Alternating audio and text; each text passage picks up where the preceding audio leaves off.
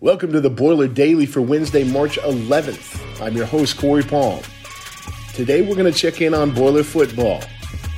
They're about halfway through spring practices in the lead up to the spring game on April 4th. Now, the position group with the most returning firepower is the wide receiver group. In addition to having a lot of high-level experience coming back, the room is bolstered by their early enrollment of two highly touted recruits in Malik Carr and Abdul Rahman Yassin. There's been plenty for assistant coach Jamarcus Shepard and rising sophomore Milton Wright to be happy about. You know what? We got a lot of guys out there that are competing, and it's great to have those young guys like Abdur Yassin as well as Malik Carr out there competing in this spring football. You know, seeing those guys lined up next to Milton Wright and Mershawn Rice and TJ Sheffield, man, it's been a blessing, you know, especially with some of the other guys not being able to practice right now. So it's been a blessing to be able to get them all these reps that and they don't even recognize and know that right now, but eventually they will, and we'll be thankful for having, you know, graduated early and being here on time. But I'll tell you what, we got some pieces at the receiver position, and I just got to do a good job of making sure that we put the pieces in the right places, like a jigsaw puzzle. Eventually, you know, you hopefully figure it out. They're awesome. Malik's a big target. Probably gonna hear that a lot. But he's a big target. He's great. He's better with his feet than I thought he'd be. And Abdur is always ready to work. I see him in the training facility, always catching after every lift. And after every practice, he's catching or doing abs or something. So he's a hard worker. I'm ready to see him grow as a player and as an athlete, also as a receiver. So I'm excited for these young guys to do something special this year. They came in with their head down, ready to work, and you know they're eager to learn. Abdur, I see him every time after lifts catching balls, so I'm excited about him. Malik is a big guy, big target. He's came in, he's physical, he's a good receiver, so I'm excited to watch both of them play.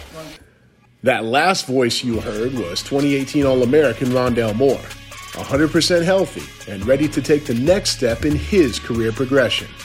And when we talked, you know, after his freshman year about being a leader, you know, he has definitely become that within my room, you know, and a lot of it is just on how he's able to accomplish what he is doing on the field. You know, we don't talk about accolades or any of that stuff, but he talks a lot about, hey, this is what I'm thinking, this is how I move, this is why I'm making this movement to affect the defender in this particular way. And you know what, it's great to have a young man like that who's willing to give those types of clues, you know, to the guys. You know, initially he wasn't able to really kind of comprehend how to say it to the guys because he just was doing it, you know.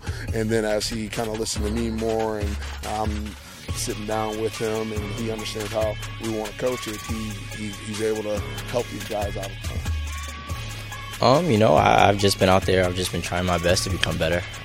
I think they've took the role of wanting to learn, and you know, they ask questions. They want to learn, and you know, I've just been that guy to answer those questions.